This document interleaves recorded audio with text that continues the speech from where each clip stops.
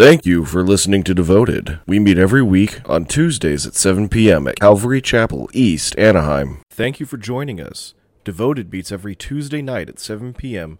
at Calvary Chapel, East Anaheim. Tonight, we are continuing the series, The Truths We Confess. God, I just pray your blessing upon tonight. You said that without the Spirit of God, that the things of God are foolishness, Lord, and so I pray that your Spirit would illuminate your word. It would be our teacher tonight, that you would show us yourself. We want to see Jesus. We're like those Greeks in John chapter 12 that are coming to Andrew and Philip and saying, hey, we want to see Jesus. Show us Jesus, Lord.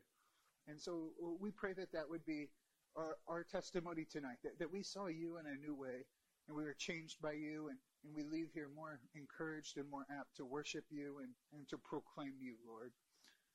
I know I'm tired.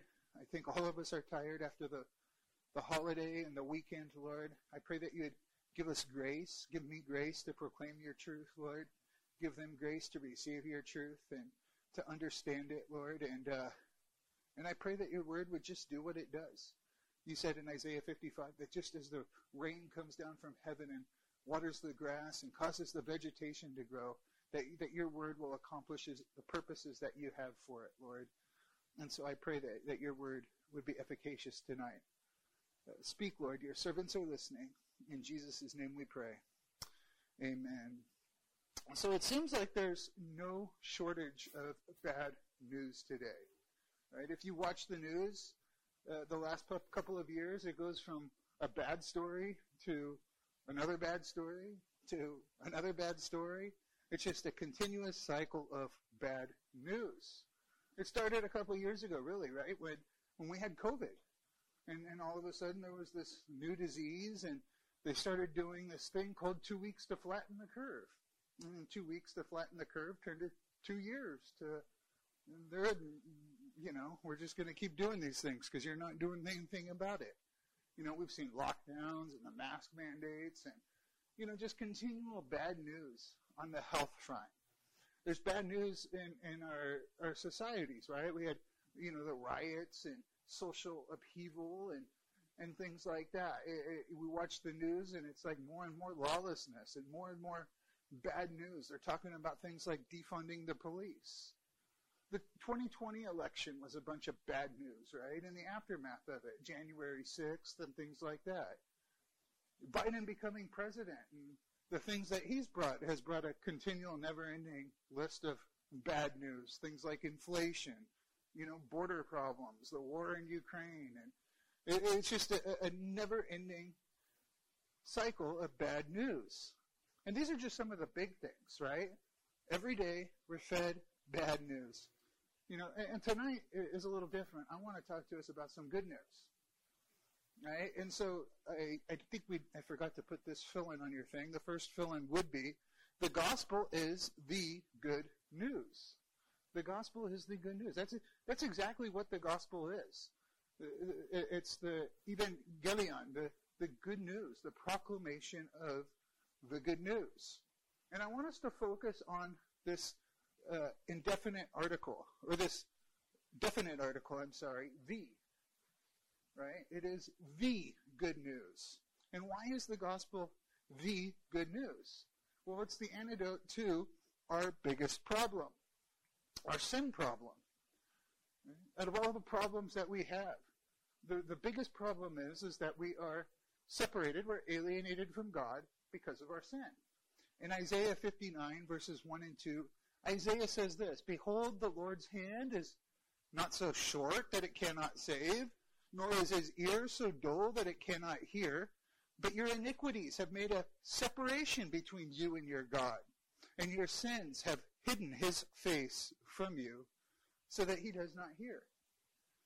Our sin, what we're all born into, has separated us from a holy God and put us under the wrath of God.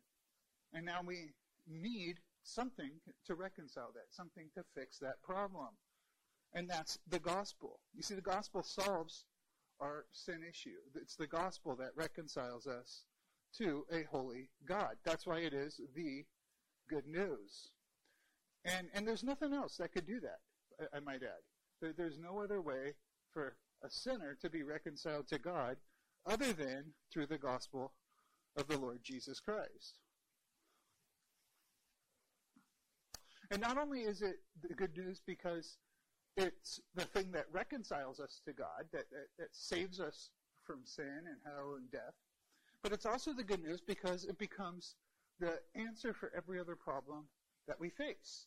No matter what the new problem is for the Christian, the solution should come from the question, how do we apply the gospel to this problem? Right? If our problem is social justice, we don't look at it, from a sociology standpoint. We say, hey, how do we apply the gospel to this social justice issue if we want to find healing? We want to fix it. In fact, that's exactly what most of these epistles do. Most of the epistles in the New Testament are letters written by real people to real people in real churches who have real problems, and these apostles are writing these letters, addressing these issues, addressing these problems, and telling them, hey, this is how you take the gospel and apply it to this problem. So when we read our New Testament in the epistles, it's loaded with the gospel. We have the Gospels, Matthew, Mark, Luke, and John, telling us the story of Jesus. And then in large part, the epistles are taking those Gospels, taking the person of Jesus, the life of Jesus, and applying it to real problems. So the Gospel is the answer to man's biggest problem, and it's also the answer to every other problem that man has. The Gospel truly is the good news. The question then is, what is the gospel? How do we define the gospel? Well, the gospel is a person. The gospel really is the Lord Jesus Christ.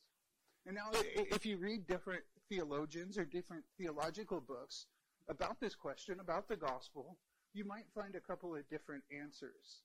And it's really because they're focusing on different aspects of what the gospel is. Some might take what I call the more macro approach.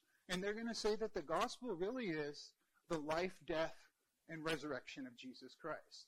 It includes everything that Jesus is, everything that Jesus did.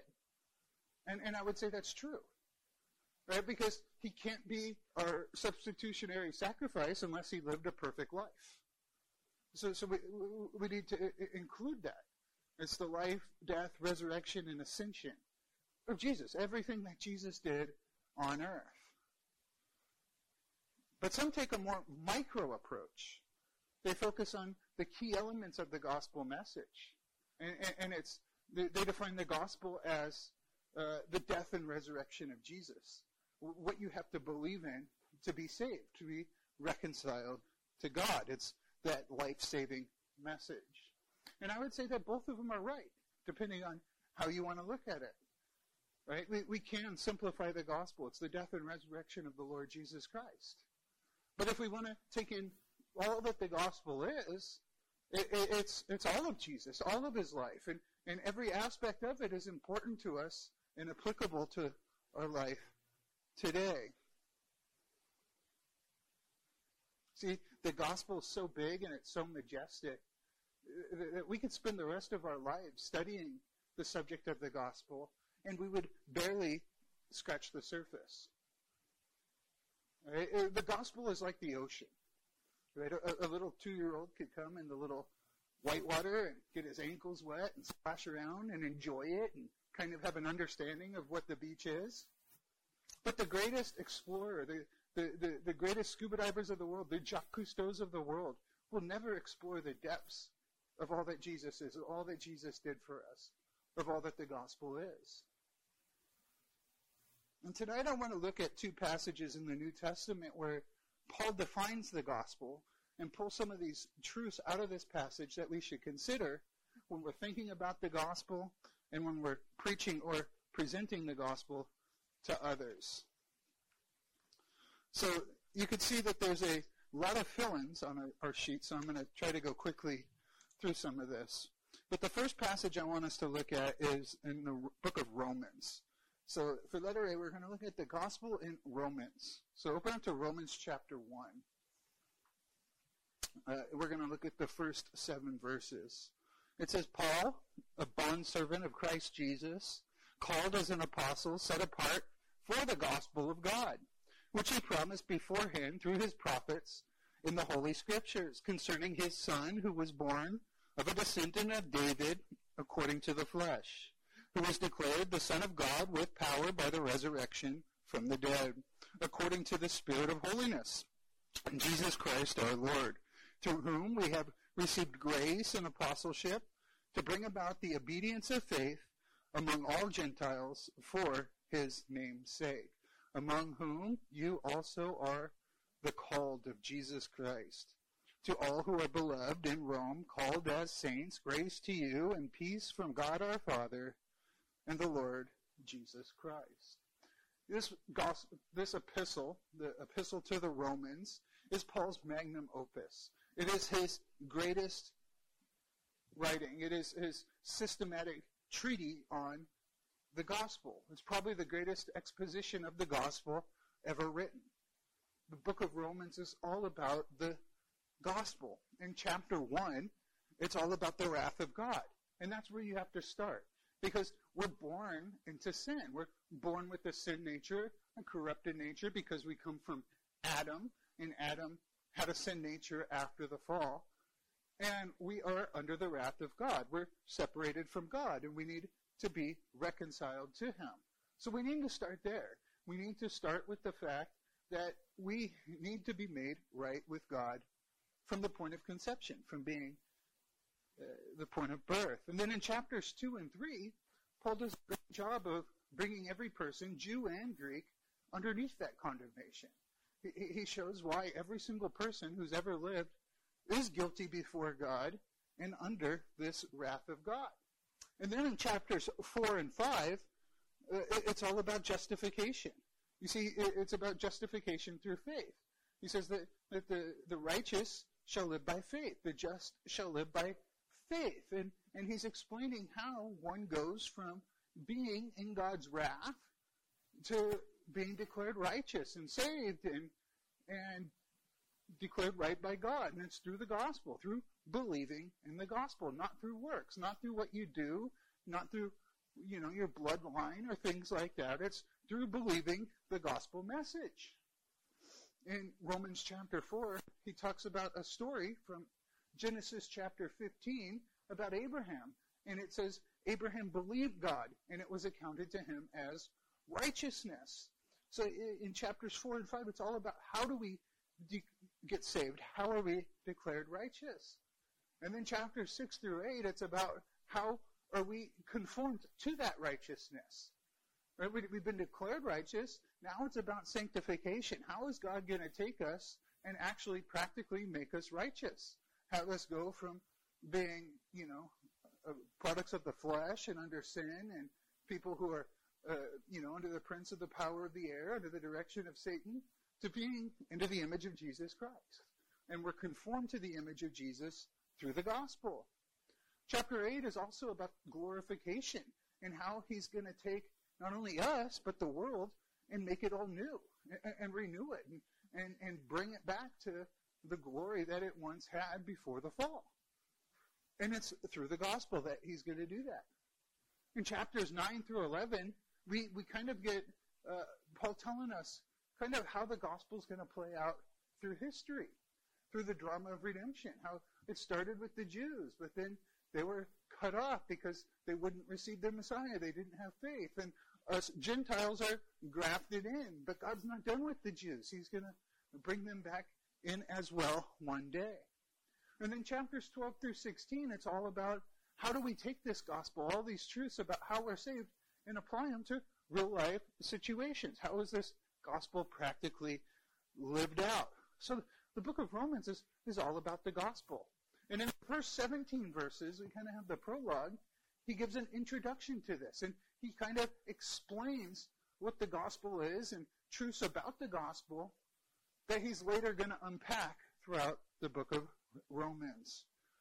So tonight we're going to look at these first 7 verses, and there's plenty of truths for us to consider here. The first one is that the gospel brings equality. We're all first and foremost slaves of Christ. So fill in the words equality and slaves. And look at verse 1. He says, Paul, a bondservant of Christ Jesus. You know, ancient letters were written a little bit different than they are today. They were a little bit better, in my opinion, because it would introduce the author in the beginning. Right? We get a letter today, and it's like you have to read this whole letter to figure out who it's from. Right? It's like when someone calls me, I want to know who I'm talking to before I start talking to them, right? If it's someone, I don't know or I don't care about, I'm probably not going to listen or talk very long. But if it's a friend or a family member, I'm going to give them more of my attention. And Paul starts out this letter to the Romans, and he's identifying himself. It's the great Apostle Paul. But he identifies himself as a bondservant or a slave of Christ. That's the identity he first gives himself. Now, what was a bondservant? What was a slave of Christ? It was someone who chooses to be a slave by choice. You see, in the Old Testament, people would become slaves, but there was a limit to how long they could be a slave. Every 7 years, they would have to be released. But at that point, they might say, hey, I like my master. I like it here. I want to stay here. I want to serve my master the rest of my life. And they would be called a bondservant. And they would belong to their master. But think of the humility we'd have if we could realize that we're just all bondservants of Christ. If we would make that our first identity, if we would first and foremost identify ourselves all as bondservants of Christ, as slaves of Christ. Now, could you imagine this? Could you imagine two slaves? Like think all the way back to kind of chattel slavery in the United States. Can you imagine two slaves arguing with each other over who's the greatest or who's better than the other one? One of them's like, I'm better, I get to be the slave who washes the dishes. You're the slave who picks cotton. I get to work in the house. I'm much better than you are. That's ridiculous, right? They're slaves. All they do is what their master tells them to do. Not one of them is better than the other one. And it's the same thing with us. It's the same thing for Christians. You see, the gospel makes us all sinners and all in need of Christ's blood. And once we're saved, we're all slaves of Christ, and we all serve at his pleasure. In other words, we're all on equal footing. Not one of us is greater than the other one. There's no reason for a Christian or someone in the church to have any form of pride. Pastor Bob isn't any better than the Christian who only comes to church once a month in God's eyes. Because they're all equally sinners and they're all equally bondservants. You see, the gospel brings an equality which should produce a humility in our life. Number 2, you have a part in the ministry of the gospel. Fill in the word part. In verse 1, he says, Paul, a bondservant of Christ, Jesus, called as an apostle. Paul was called to be an apostle. What are you called to be?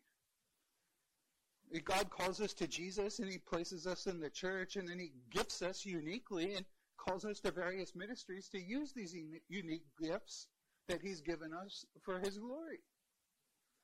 And each one of us, he wants us to have some part or be taking part in this gospel ministry. And I'm so thankful that we're at a church that provides all kinds of opportunities for people to take part in this. That we're at a church that believes in the priesthood of all believers. That every single one of you guys are a priest, and you're to represent Christ to this lost world and represent this lost world to Christ and be a part of the gospel ministry. And there's all different ways that you could do that. One way is simply through praying. You can take up a prayer ministry and be praying for the ministries and the servants of God and the gospel message to go out and things like that. Another way is just to give. Giving is a ministry and supporting the gospel ministry of the church. Another way is to go out and join one of the ministries and partake in that. It's countless the ways that we could take part in the ministry of the gospel, but the point is that God wants you to take part in the ministry of the gospel. In 1 Peter 4:10 and 11, it says, as each one of you has received a special gift, employ it in serving one another as good stewards of the manifold grace of God. Whoever speaks is to do so as one who is speaking the utterances of God.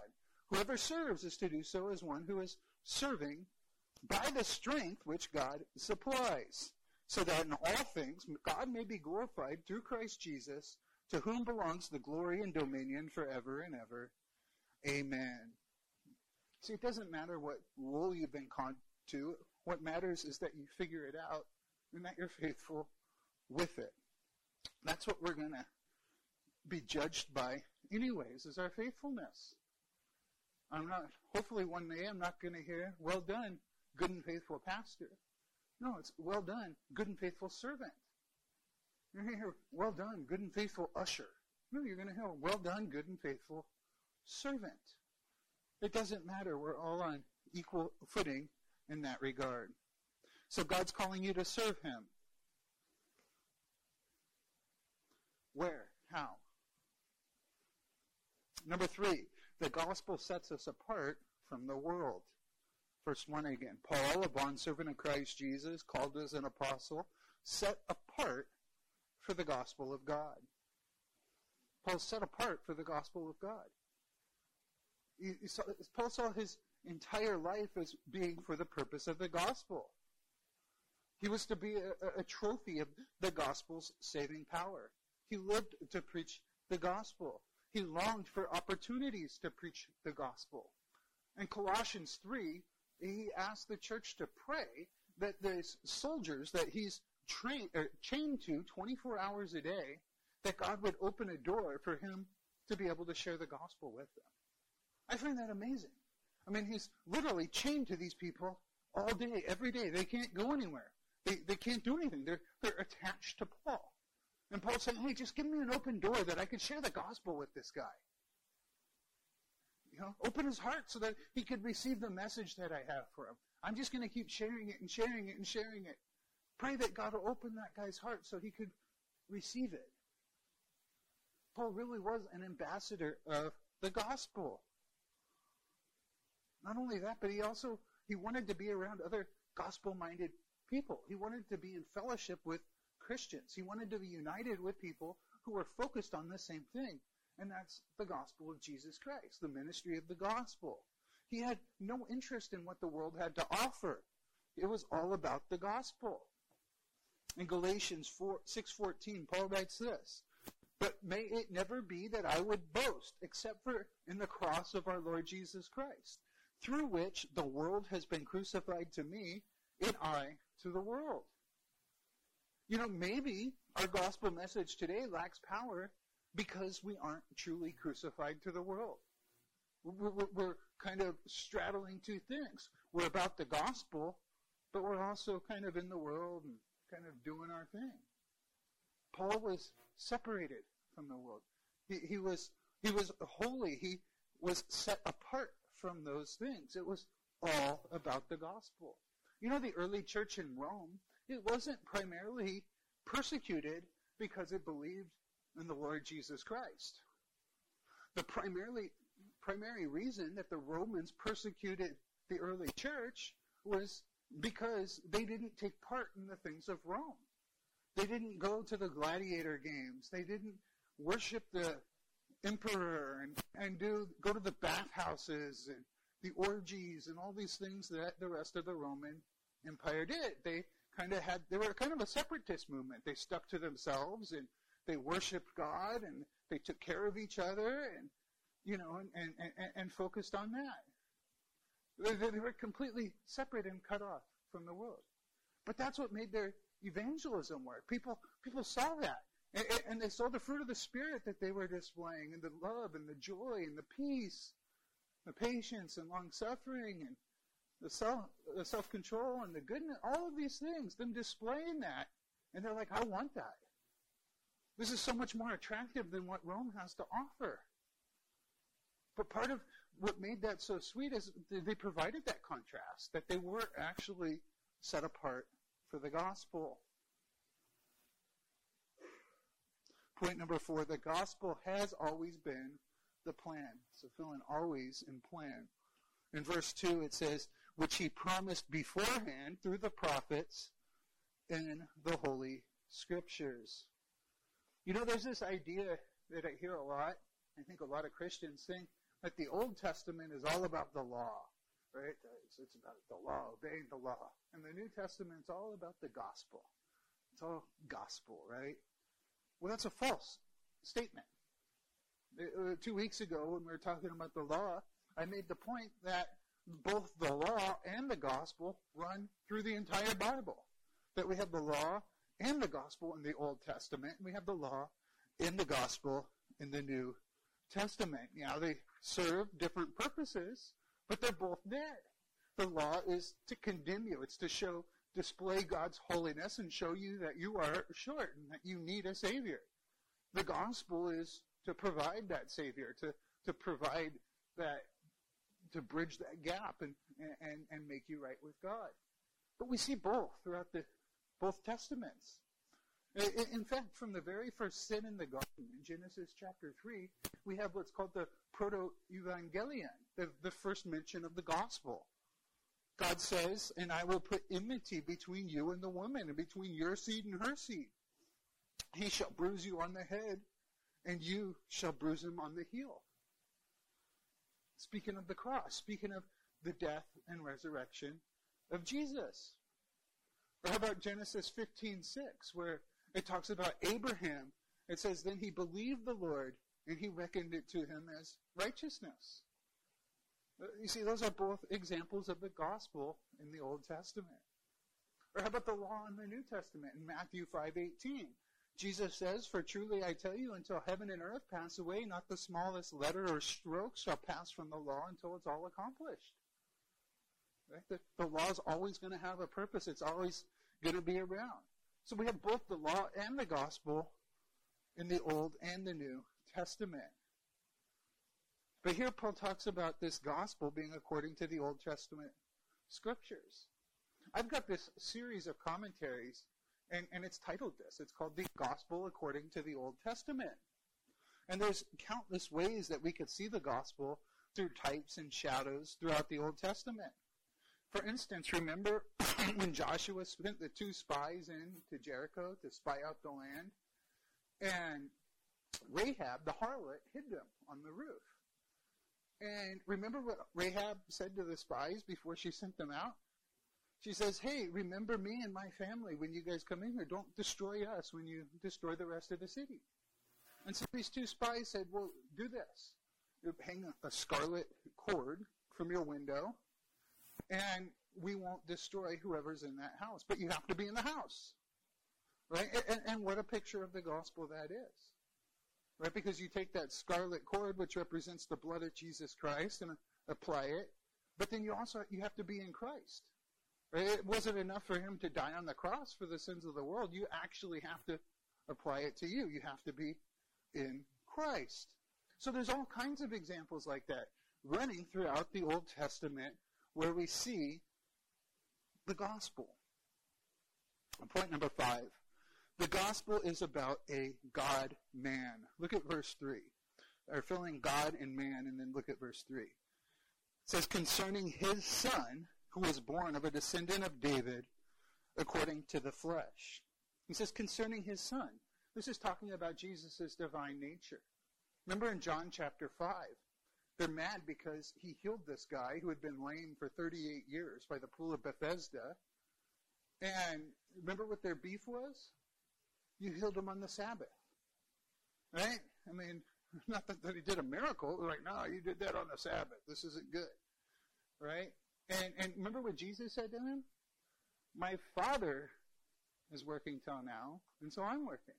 And they were mad because they was equating himself, calling God his Father, making himself God in their eyes. That's the way they understand it. They had, kind of like the saying, like father, like son.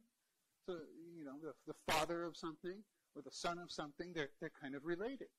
And so calling it Jesus the Son of God, or concerning his son, is speaking of his divine nature. But then it says that he was born of the descendant of David according to the flesh. He was a real human. He came from the descendancy of a real human, a real person. He came from the lineage of David. So Jesus was divine and he was human. And this is extremely important. This is theologically really an important truth. And it's important that Jesus is God and he's man. Why? Well, Hebrews 10:4 says this. It says, it's impossible for the blood of bulls and goats to take away sins. Animal sacrifices aren't going to cut it for forgiving sins. A perfect person needed to die to be the sacrifice for sinful people. Yeah, God would allow animal sacrifices to cover sin for a time, but the ultimate payment for sin needed to be made by a perfect human. But there was a problem. There are no perfect humans. Because our first two parents, they sinned and they were corrupted. And then everything that comes from them comes corrupted.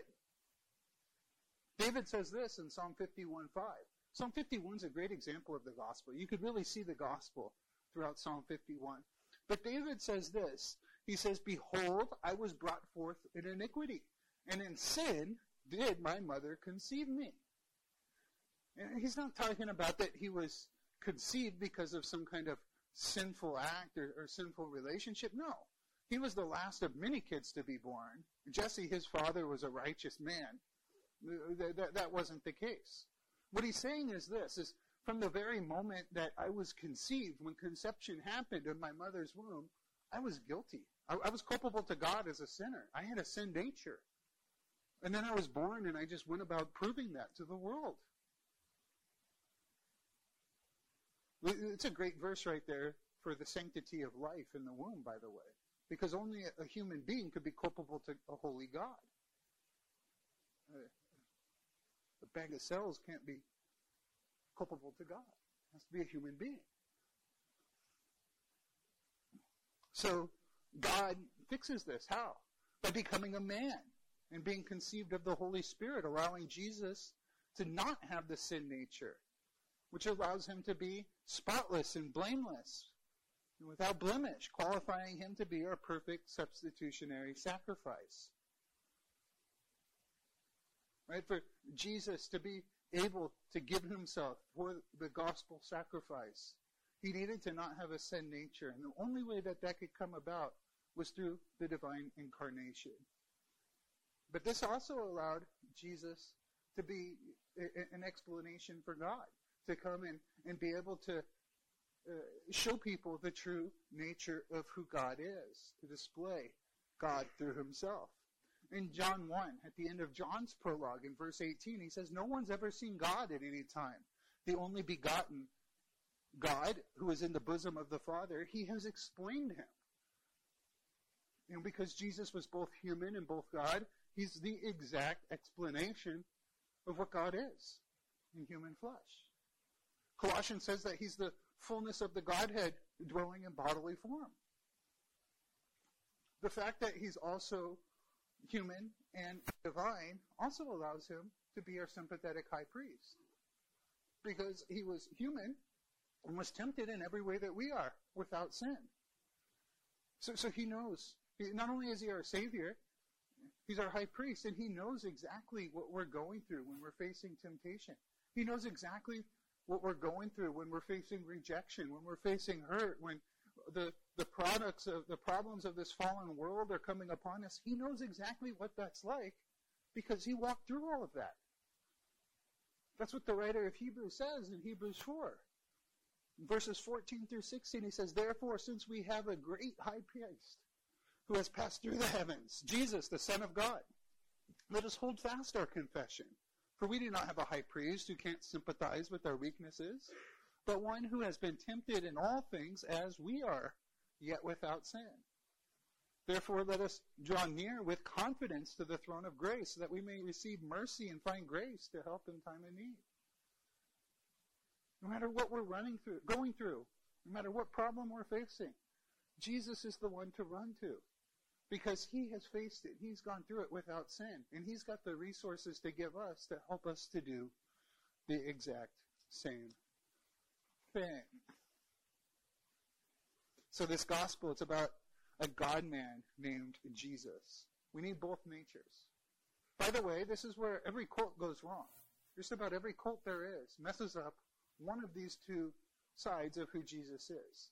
Either his divine nature or his human nature. So it's important that we have both.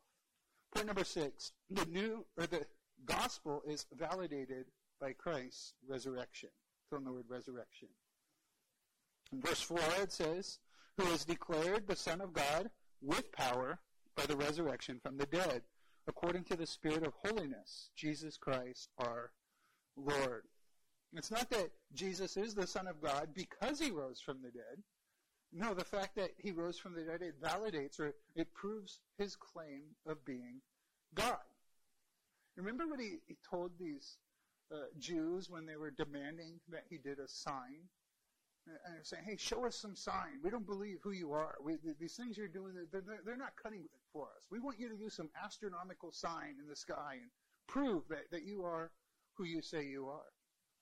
Jesus answers them this way in Matthew 12, verse 39. He says, but he answered them and said to them, an evil and adulterous generation craves for a sign, and yet no sign will be given to it but the sign of Jonah the prophet. For just as Jonah was 3 days and 3 nights in the belly of the sea monster, so will the Son of Man be 3 days and 3 nights in the heart of the earth. That was the sign. That's what was going to validate Jesus' claim that he is the Messiah, was that God was going to raise him from the dead. You know, the empty tomb is the receipt of the cross. The empty tomb is the validation that God's plan to save sinners through the death of Jesus is true. Jesus had been foretelling that he was going to go to Jerusalem. He was going to be given into the hands of sinners. He was going to be tried. He was going to be beaten. And he was going to be crucified. And then on the third day, he was going to rise again. And when he rose from the dead, he validated all those claims about who he said he was. Point number 7, the gospel changes our behavior. Look at verse 5. It says, through whom we have received grace and apostleship to bring about the obedience of faith among all the Gentiles for his name's sake. It's going to bring about the obedience of faith. If we're saved by the gospel, we should see changes in our lives, right? It brings about obedience. That's exactly what God said it would do in the Old Testament. In the New Covenant passage of Ezekiel 36, Ezekiel says this. He says, speaking for God, for I will take you from the nations, and gather you from all the lands, and bring you into your own land. Then I will sprinkle you with clean water. I'll sprinkle clean water on you, and you will be clean. I will cleanse you from all filthiness and from all your idols. Moreover, I will give you a new heart and put a new spirit in you. I will remove the heart of stone, and I will give you a heart of flesh. Here it is. I will put my spirit within you, and I'll cause you to walk in my statutes, and you will be careful to observe my ordinances. You will live in the land that I gave to your forefathers, so you will be my people, and I will be your God. God's going to cause people that are saved, that truly believe the gospel, he'll give them a new heart and cause them to walk in their statutes, or in his statutes. In other words, if we're truly saved, if we truly believe the gospel, we're going to see some growth in this area. We're going to start being conformed to God's statutes. Do you see progress in your walk with God in this area? Do you see yourself overcoming sins?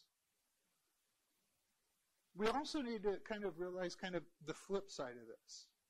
Right? We also need to remember that it's the gospel that's going to bring change in our life. Right?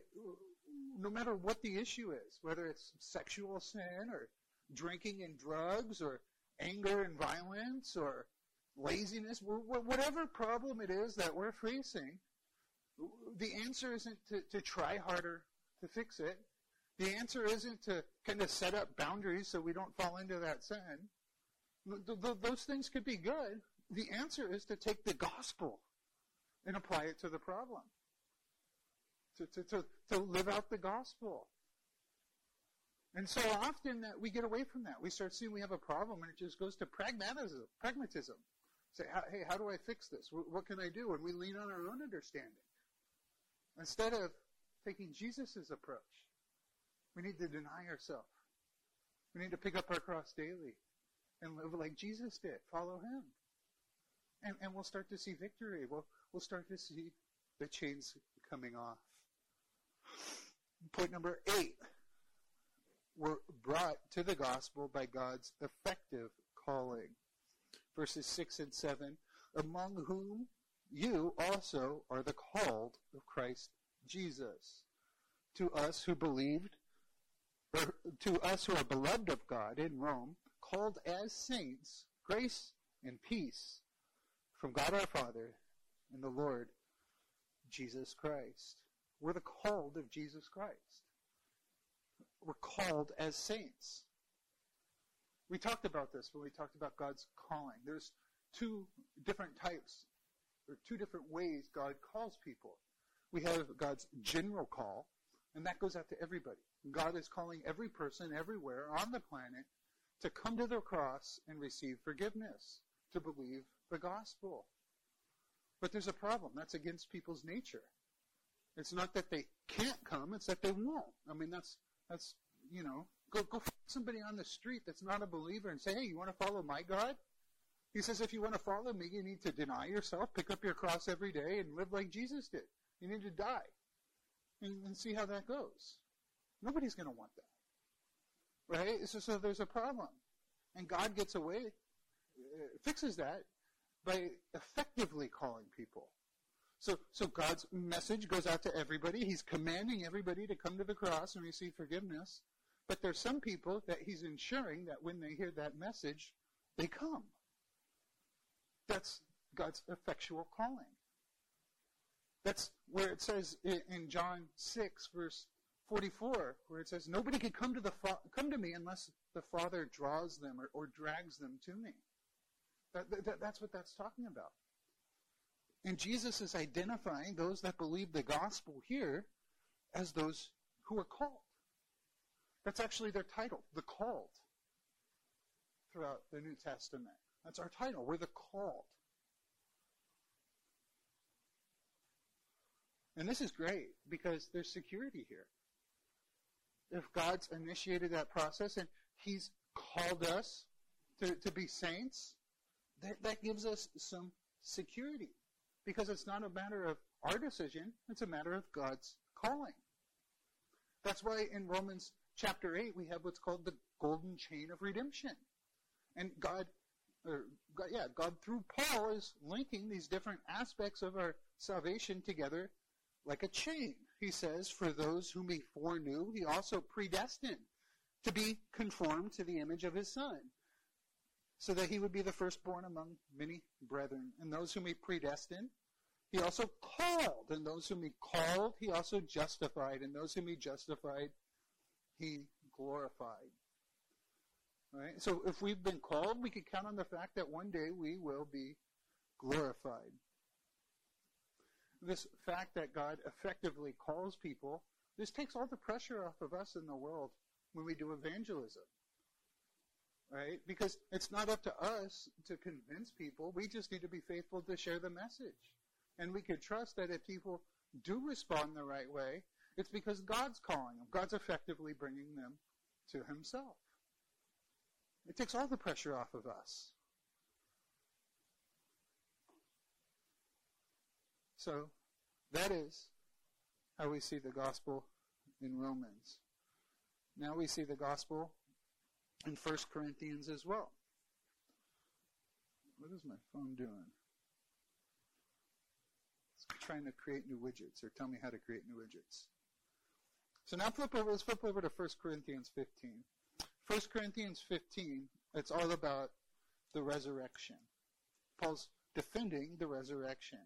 Not necessarily the fact that Jesus rose. It's all about the fact that believers are going to rise. The church in Corinth was divided over everything. And they were divided in theology having to do with their eschatology. The fact that they're going to rise again. Some of them were saying, hey, we're not going to rise again. There is no resurrection of the dead. That was causing them to live unholy lives. Right? If you're not going to be resurrected, what difference does it make how you live? And so Paul is writing 1 Corinthians 15 to show them, hey, first of all, Jesus rose from the dead. And because Jesus rose from the dead, we're going to rise from the dead as well. But he centers his whole, or he begins his whole teaching on the resurrection, this whole chapter, all 58 verses of it, he begins it talking about the gospel. The gospel is the reason for the resurrection. Well, let's read these first 11 verses and then pick some truths out of there. Now I make known to you, brethren, the gospel which I preached to you, which also you received, in which you stand, by which you also are saved, if you hold fast the word which I preached to you, unless you believed in vain. For I delivered it to you as of first importance, what I also received, that Christ died for our sins according to the Scriptures, and that he was buried, and that he was raised on the third day according to the Scriptures. And that he appeared to Cephas, and then to the 12, and after that he appeared to more than 500 brethren at one time, most of whom remain until now, but some have fallen asleep. Then he appeared to James and to all the apostles, and last of all he appeared to one untimely born. He appeared to me also. For I am the least of the apostles. I'm not fit to be called an apostle, because I persecuted the church of God. But by the grace of God I am what I am, and his grace toward me did not prove vain. But I labored even more than all of them, yet not I, but the grace of God in me. Whether then I or they, so we preached, and so you believed. The first thing I want us to see is the gospel brings us into God's forever family. Fill in the word family. He begins, now I want to make known to you, brethren. Right? Brethren. We belong to the family of God. What a blessing that is, that we're in God's family. Remember when Jesus' brothers, they come to see Jesus, and he's speaking to this crowd, and he tells this crowd, right?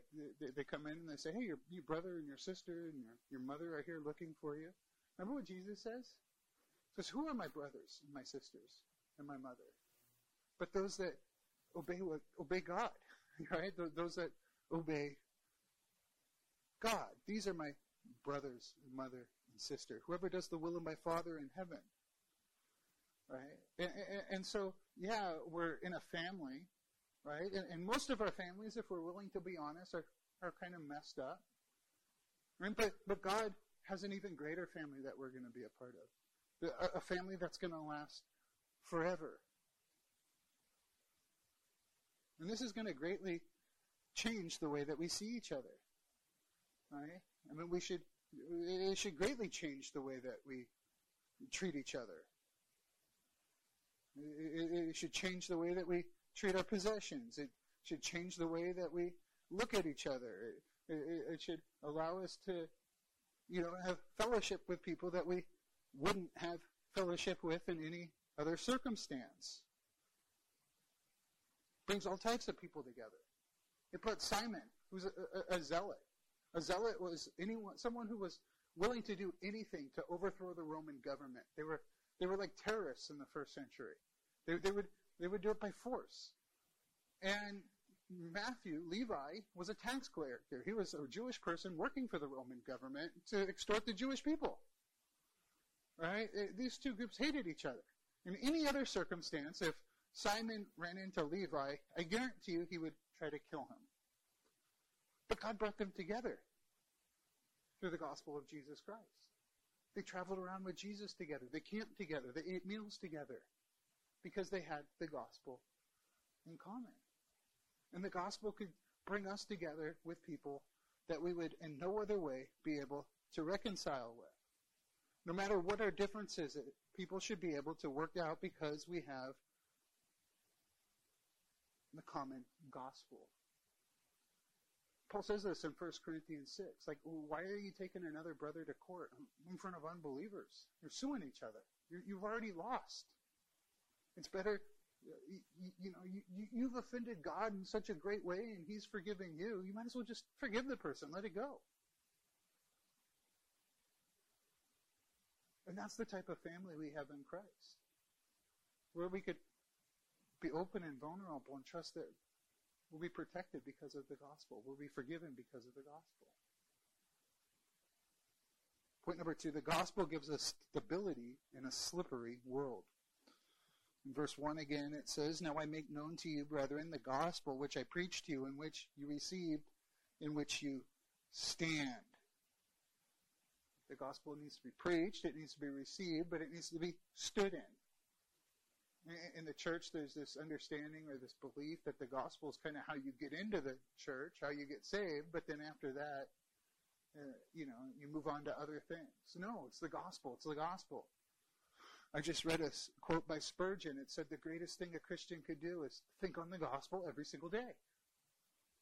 There's many ways that we could be led astray. There's many false worldviews. There's many strongholds that the enemy has today. There's many ways that he can deceive us. But if we keep our focus on the gospel, we won't be led astray. We won't fall away.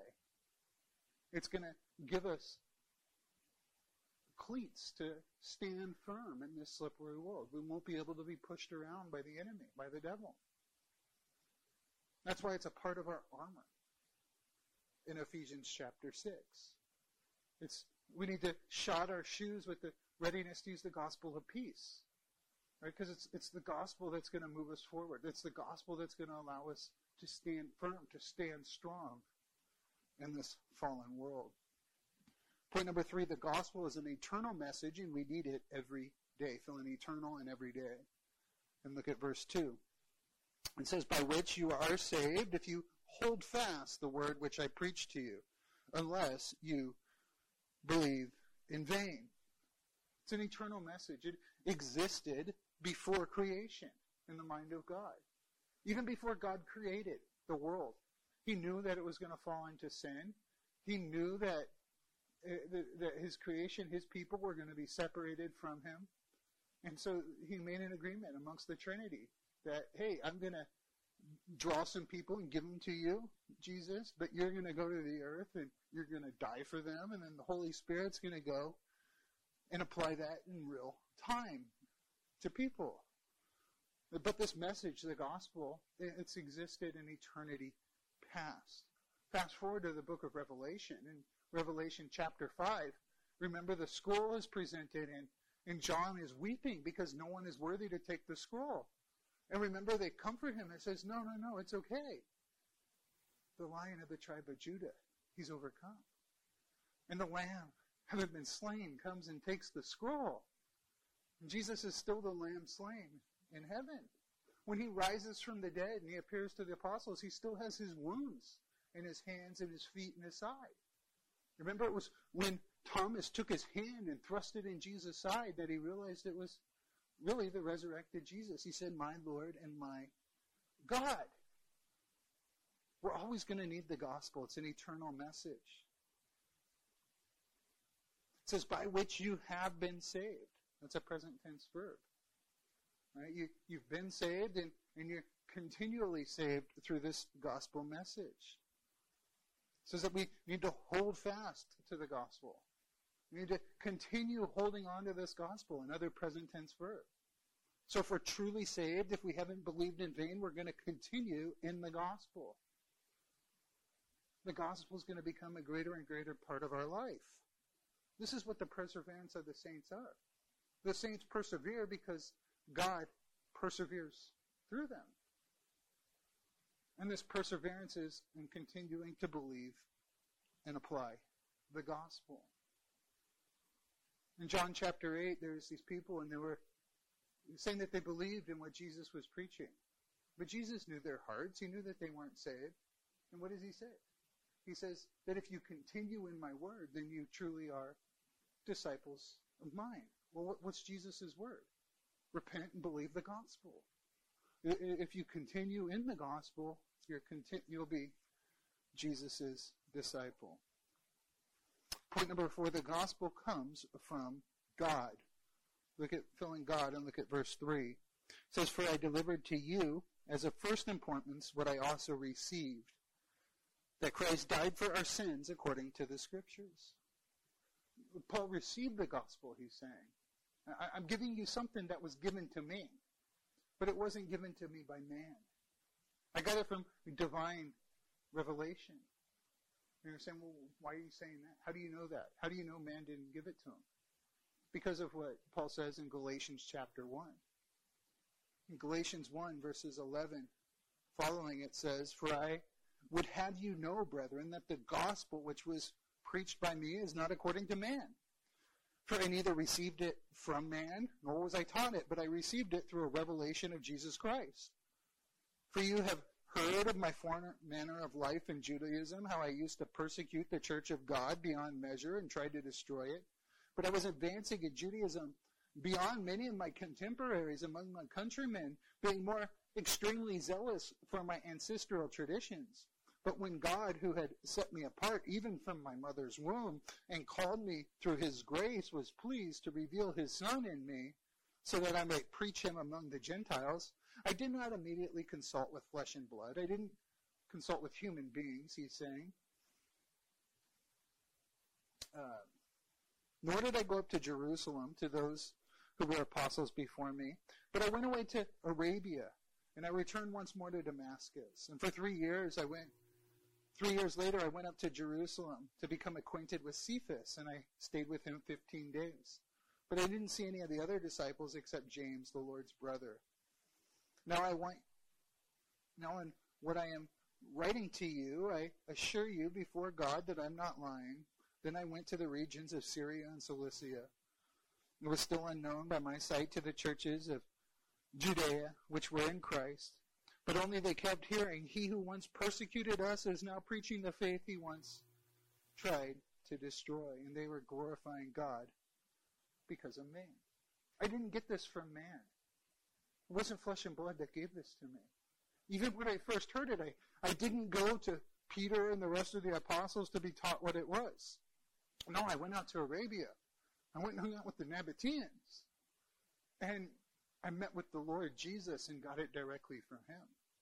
See, I believe those 3 years that Paul was out there in the Nabatean wilderness, he was alone with God and was learning his theology directly from God. God was teaching him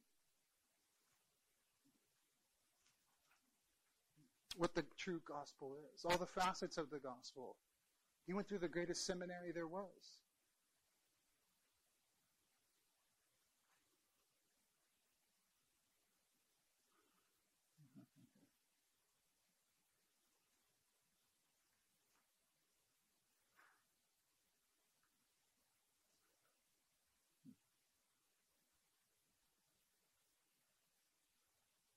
Point number 5.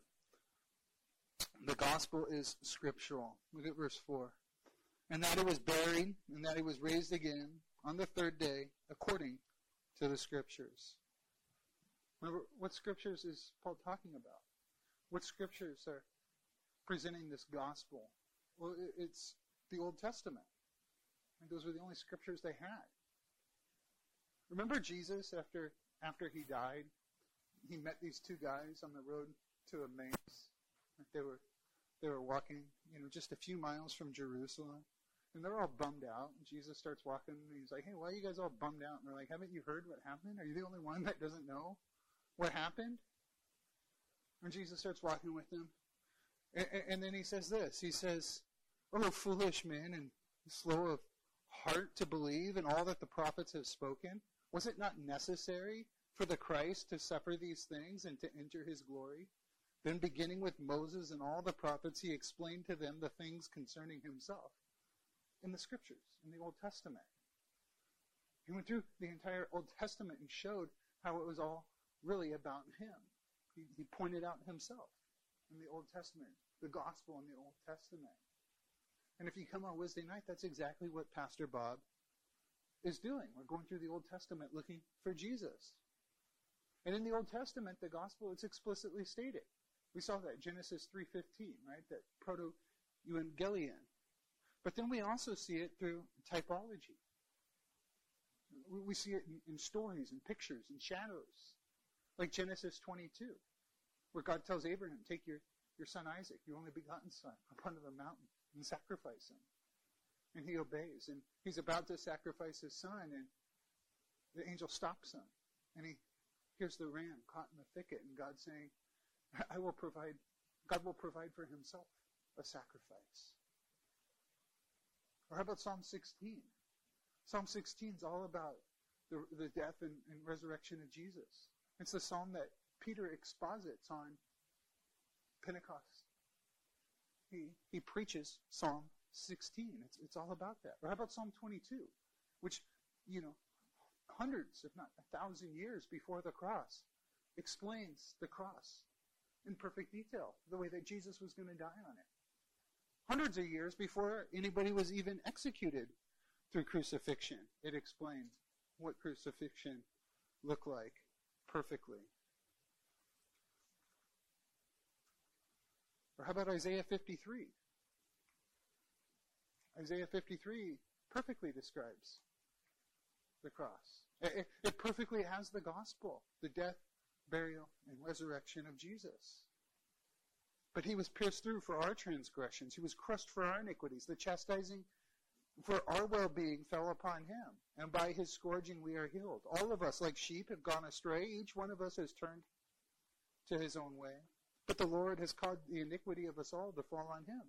He was oppressed and he was afflicted, yet he opened not his mouth, like a lamb that is led to the slaughter, and like a sheep that is silent before its shears. So he did not open his mouth. By oppression and judgment he was taken away. And as for his generation, who considered that he was cut off from the land of the living for the transgression of my people, to whom the stroke was due, his grave was assigned with the wicked men. Yet he was with a rich man in his death, because he had done no violence, nor was there any deceit in his mouth. But the Lord was pleased to crush him, putting him to grief, that he would render himself as a guilt offering. Here it is, the resurrection. But he will see his offspring. He will prolong his days, and the good pleasure of the Lord will prosper in his hand.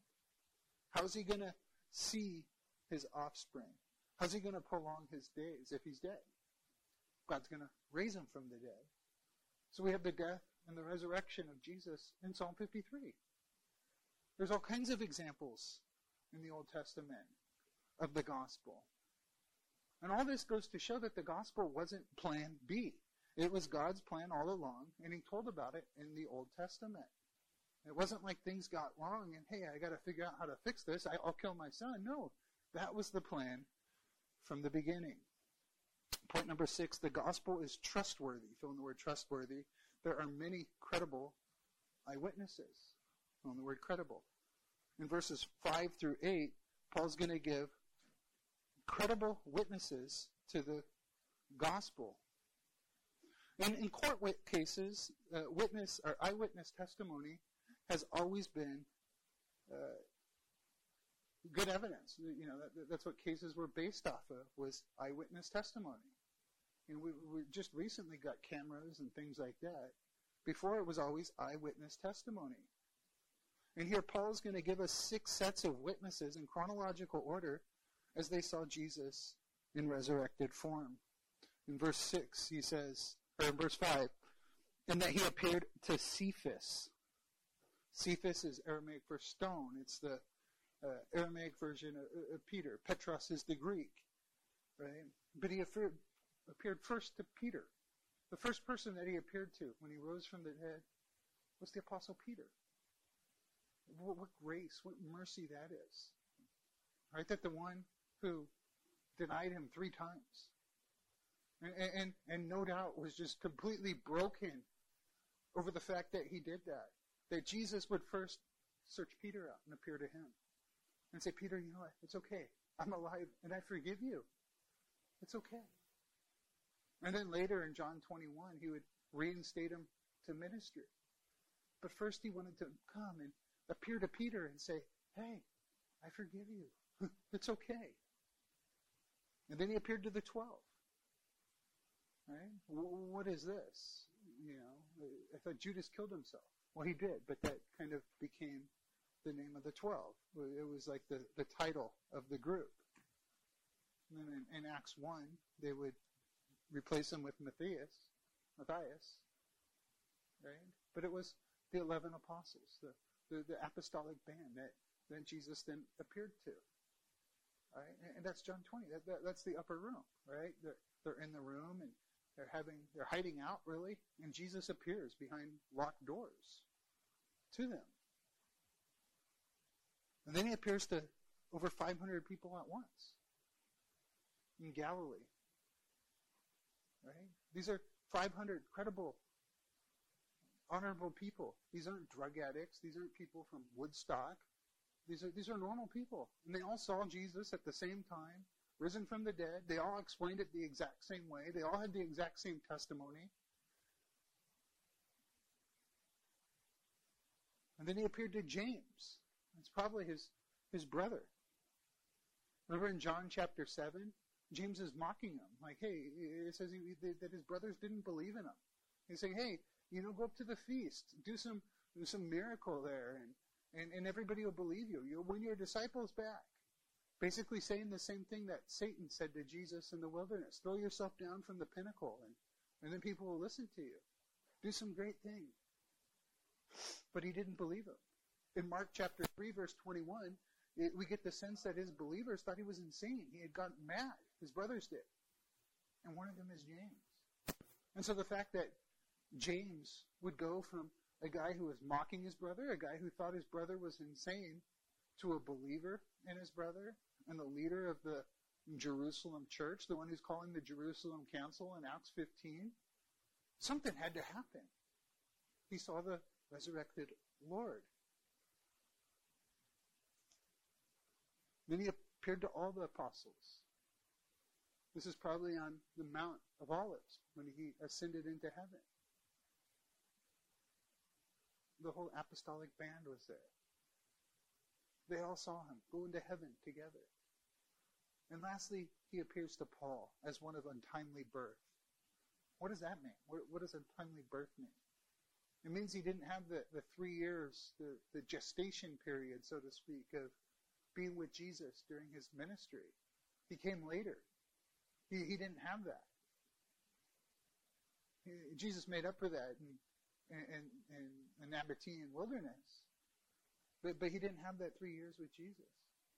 I think it could also mean this, that he kind of kicked against the goads and was fighting coming to Jesus for a long time. He didn't come to Jesus as quickly as he should have. And so it was an untimely birth. But think about the witness of Paul, testifying that Jesus is the Messiah. This guy who was hell-bent to arrest and kill Christians, to wipe Christianity off the planet, all of a sudden, as a follower of Christianity and the leading preacher of Christianity, how did that happen? What made that change? He found a verse in his Bible? I don't think so. He probably had the whole Old Testament memorized. No, he actually saw the Lord. He saw the risen Lord. And he had risen to believe in him.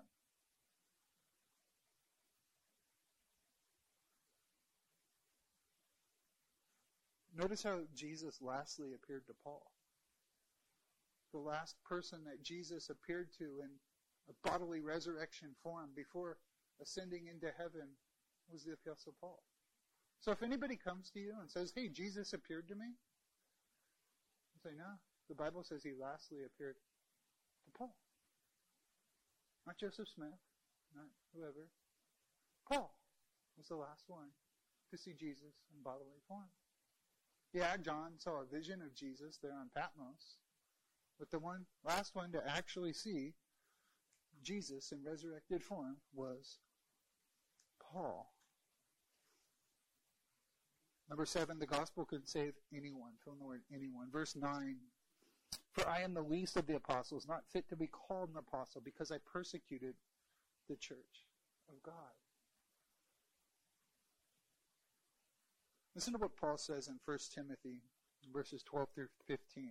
I thank Jesus Christ, our Lord, who has strengthened me because he considered me faithful, putting me into service. Even though I was formerly a blasphemer and a persecutor and a violent aggressor, yet I was shown mercy because I acted ignorantly in unbelief.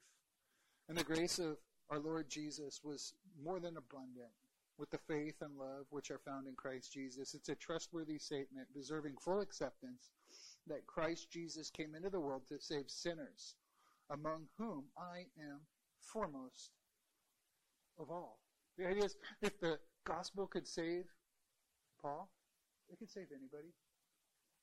There's no one too far gone. There's no one that's committed a sin too great that the gospel can't forgive them. Right now there's this popular show on Netflix about a guy named Jeffrey Dahmer. Right? And there's some controversy about this because it talks about how Jeffrey Dahmer on death row, before he was executed for the heinous things he did, he says he came to faith in Jesus. He came to believe in Jesus. And there's evidence of him speaking of that. Now, whether he did or he didn't, I don't know. But some Christians have a problem with that. The world has a big problem with that. How could a guy do these things, go to heaven, and somebody like Mother Teresa possibly not? What's the gospel? If you truly believe in the gospel, yeah, it could even forgive somebody like Jeffrey Dahmer. Point number 8, gospel ministry comes with assistance. Verse 10, fill in the word assistance. But by the grace of God, I am what I am, and his grace toward me did not prove vain. But I labored even more than all of them, yet not I, but the grace of God in me. Paul saw it like this. He says, hey man, I labored, I worked. I worked harder than all the other apostles. Right? I made this my life's ambition, and I gave it everything I have. I was willing to spend and be spent for the gospel, he says. But as I moved forward, as I progressed, as I took these steps forward, I realized it wasn't me. It was God's grace. It was God's grace working in me. So yeah, we got to take the step of faith. We got to, take the step out, and do it. And we got to apply the work. But if we do that, I guarantee we'll be met with grace. And God will give us more than enough grace to accomplish what he's calling us to do. That's how ministry works. Colossians 1:28 and 29, Paul says this, we proclaim him, admonishing every man and teaching every man with all wisdom, so that we may present every man complete in Christ. For this purpose also I labor, striving according to his power, which mightily works within me. I love that. Number 9, the gospel needs to be preached. Fill in the word preached. Look at verse 11. Whether then it was I or they, so we preached, and so you believed. The gospel had a consistent testimony. Paul, the other disciples, the early church, they all preached the same gospel message. And people would believe it. That's how they would come to faith. But it needs to be preached. How are they going to believe if they haven't heard? How are they going to hear if nobody's sent? Right? How beautiful are the feet of those that preach, that bring the good news of the gospel of peace. Right? We've been saved by the gospel, and now we've been commissioned to be ambassadors of the gospel. We've been commissioned to go out and preach the gospel to a lost world, including the same gospel that we received. It needs to be preached. That's what he says in verse 1. All the way back in verse 1, he says, now I make known to you, brethren, the gospel which I preached to you, and you received, in which you stand. The only reason we received it is because someone preached it to us. Now are we going to pay it forward and preach it to others? Our last point, the gospel is relevant in our biggest need today. Still in relevant and need. One of the big issues that we have in culture is this social justice issue, and it's stemming out of really people's perception that law enforcement doesn't treat everybody equally, right? Some ethnicities are targets of law enforcement and are, object of the law enforcement's abuse and things like that. And you know, whether there's validity to that, I don't know. I'll let you decide. But I'll say the answer to that is the gospel. You know how I know? Because in Acts 16, there's this story of Paul ministering in Philippi. And there's this demoniac lady following him around and saying, "This is the servant of the Most High God." And just continually saying that and driving Paul mad to the point where he turns around and casts the demon out of her. Right? But that made this servant girl, her masters, mad because she used to make them money fortune telling through this spirit that was in her. And so these guys, they go and tell the police, basically, and they come and arrest Paul. And not only do they arrest him, they beat him. They lock him up wrongfully. They put him in a torture device in the dungeon. And Paul's there. And him and Silas are praising the Lord at midnight. You know the story. And there's this earthquake. And the chains come off. And all the doors of the prison open. And then the guard sees it, and he's about to kill himself, because if the prisoners got away, then he would be tortured to death. And Paul's like, no, don't do that. We're all here. And Paul preaches the gospel to this guy who had beaten and arrested him. And then, you know what this soldier does? Takes Paul to his house, cleans his wound, provides a meal. They sit down together. And they eat a meal together. They're having fellowship together. You know, this cop who had wrongly arrested and wrongly beat an innocent guy, Paul, are reconciled through the gospel. And it's not just that, hey, you know what, we got the gospel. It doesn't really matter after that. Truth doesn't matter. No one's accountable to anything. No, because the next day the city officials come and they want to release Paul. And they want to release him out the back door and make it look like nothing happened. And what does Paul say? No, you did this in open. You arrested me wrongly. We're going to do this the right way. We're going to go out the right way. We're going to explain what happened to people. And we're not going to just sweep it under the rug. But the gospel is what's going to fix these problems in our life and in our society. Amen? So God, we do thank you for your gospel.